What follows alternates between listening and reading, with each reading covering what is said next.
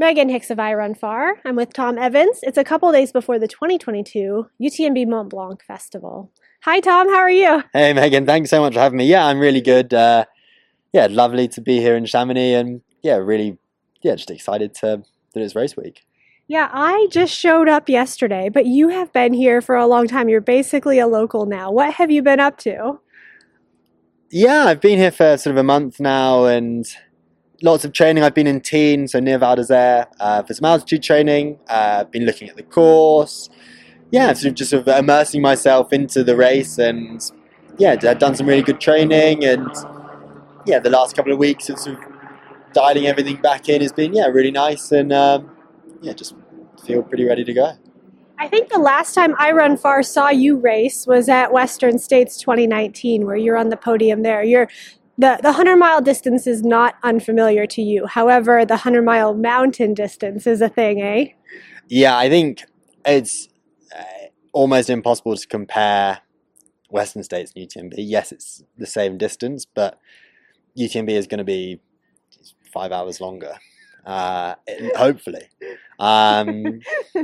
If it was only 5 hours longer, that'd be great.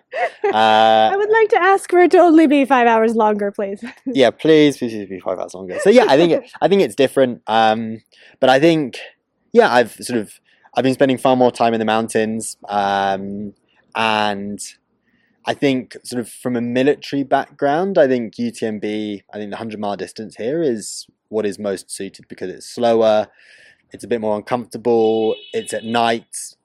I think my strongest part of the race will be at night. It's something that I'm super comfortable with. It's something I've practiced a lot, but have also just had this 8 years of doing military exercises at night without a head torch. So now that you've got a head torch, you're like, oh my God, this is amazing. I can actually... Luxury, light. Yeah, exactly. I can see where I'm going. And other people are like, oh, I've only got 600 lumens or whatever. And I'm like, oh, I've done this with night vision goggles, where you can't see a thing. So I'm really excited. And I think for me, the 100-mile distance at UTMB it's the Super Bowl of ultra distance trail running. And yes, it's a mountainous race, but it's not actually that technical. It's steep, but it's runnable actual underfoot terrain, right? Yeah, exactly. There's underfoot is great for 95% of the race. And there are steep sections, but people sort of forget how runnable the second half is. Like there's a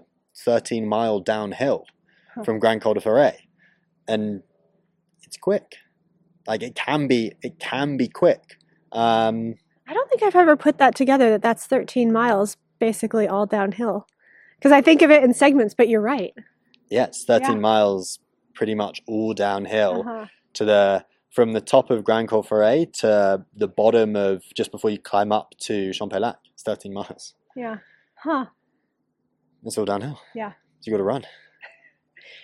When I think of you, that's the kind of running that I think of. You sort of came over to trail ultra running from faster, shorter, much flatter stuff. But like you said, you've been integrating yourself into the mountain world too. Yeah, I think so. I don't think races like UTMB are won in the 12 weeks or the 24 weeks before the race. I think they're won in the years and years that you put in before. And am I the best hiker? No. Am I the fastest runner? No.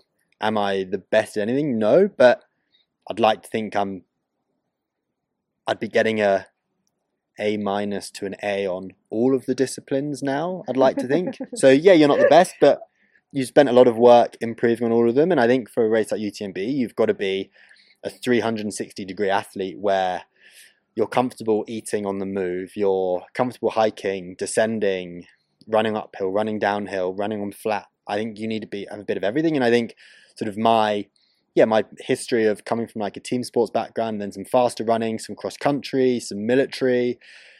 I think for me, sort of UTMB is sort of the dream race because I get to combine all of these elements that have sort of become my craft over the last 15 years and put them all into practice in one incredible race and adventure. It seems like you are a study, like a close study of the things that you put yourself into. Like you pick a race, you build a training block that as representative training for that. You really focus on it. Can you talk for a minute about some of like the core elements that you've been using in your build up? Yeah, for sure. I think these races have just got to be massively respected. And the 100-mile distance, 100 miles is no joke. 100 miles around Mont Blanc is definitely no joke. So the respect has to be paid. So yeah, I guess we sort of I work with Scott Johnson at Uphill Athlete, and we've been working together for the last year, and that's been absolutely incredible. And yeah, I think the way that we've approached, so coming off an injury, the first bit was, what is the least amount of work we can do to get away with? And that's what we went into Transgran Canaria with. And so worked on the relative speed then, and then stepped up to the 85k at Madeira. That, okay, it's a bit of an increase in distance and time. It's going to be 9 hours, but there's more hiking, but there's also quite a lot of running. So let's do what you're good at and combine the two and see where we are from there. That will then give us a nice block then leading into UTMB. And yeah, I guess the training for this has been much longer, slower days, still really structured. And yeah, just realizing that you haven't got to race every workout. Whereas I think for something like Western States, where you need to run fast, you need to do solid workouts, and out here it's just been so much fun sort of running with friends and people who have come out. I spent the last sort of block at altitude, which has been really nice, and a great group of guys out there, and now here in Chamonix with the Adidas Terex team. And yeah, it's just been I think really structured, really periodized. And yeah, but like I said earlier, I don't think UTMB is won in the 12 weeks before, and so I'm hoping that I can use my experience of moving through mountains at night. I know how miserable I'm going to feel at like 3:30 to 5. So actually visualizing that and being like, right, I guess you can ask yourself before a race, what are the reasons for me to DNF, for example? Injury to your body. Okay, well, is there anything I can do about that? Well, no, not really. Okay, just keep doing your foam rolling. Keep doing your foam rolling, you'll be fine. And like getting really cold and really miserable, and you think, okay, well, that's going to happen when it's at its coldest, 3:30 to 5. Right, what can I do to make sure that doesn't happen? What can I do to mitigate this? And yeah, it's sort of just been really, I've asked for a lot of help from a lot of people, and I think those sort of conversations we've had and then putting things in practice. Like I did my final long run was a complete dress rehearsal for UTMB. Same shoes, socks, kit, nutrition, hydration, similar course, starting at 6 p.m, like practicing everything. Because it's what you do in other sports, it's what we do in the military, and it's what you do if you're racing a marathon. You do a 20-miler at marathon pace. And I think it's been super important to be that focused and that structured, but at the same time, with 90% of the training it's just an adventure. It's just about learning and getting comfortable, being uncomfortable, and being comfortable in the mountains.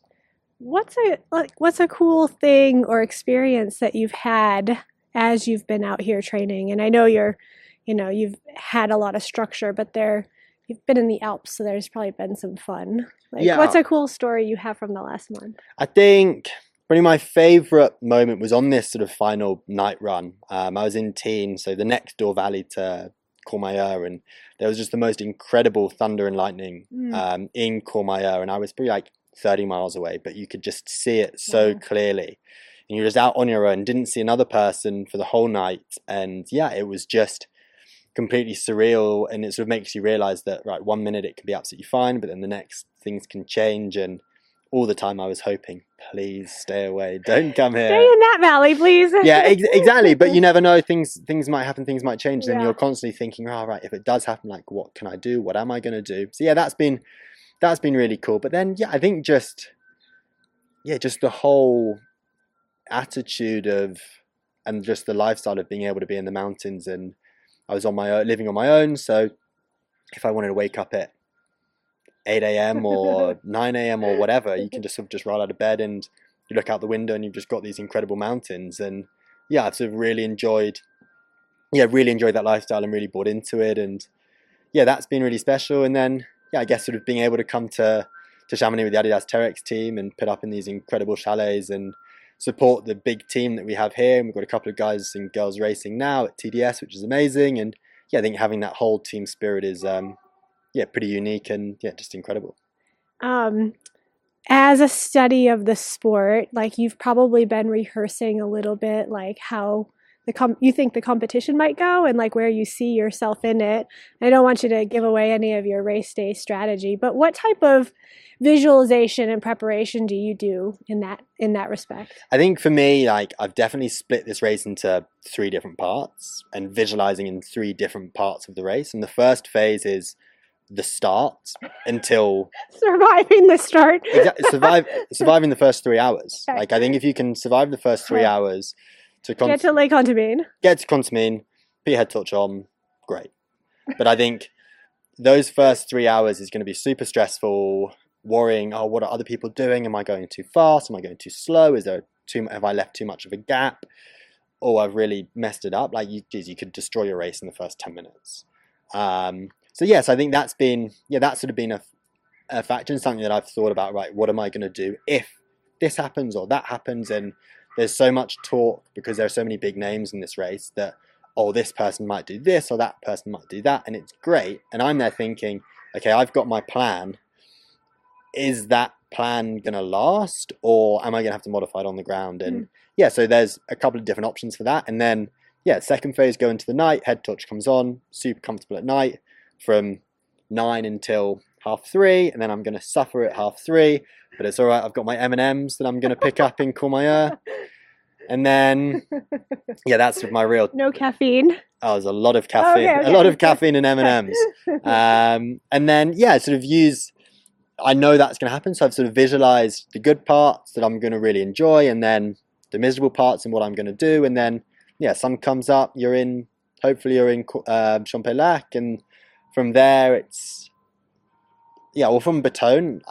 I've run CCC. I know the course. I love the course. I've got some of my best ever trail running memories from that course, from feeling great, from feeling horrendous, and just plan on using those, using that previous knowledge to to get me around to the end. And for me, my goal for the last 12 months post injury was getting to the start line. And yes, I'm not there yet. I've got a couple more days to sort of stay. Not trip on any stairs. Yeah, exactly. So I think the goal was to get to the start line. So I've sort of achieved that goal. So now anything else is just an absolute bonus. And I'm just super excited that it's finally here and I've managed to get myself onto a start line.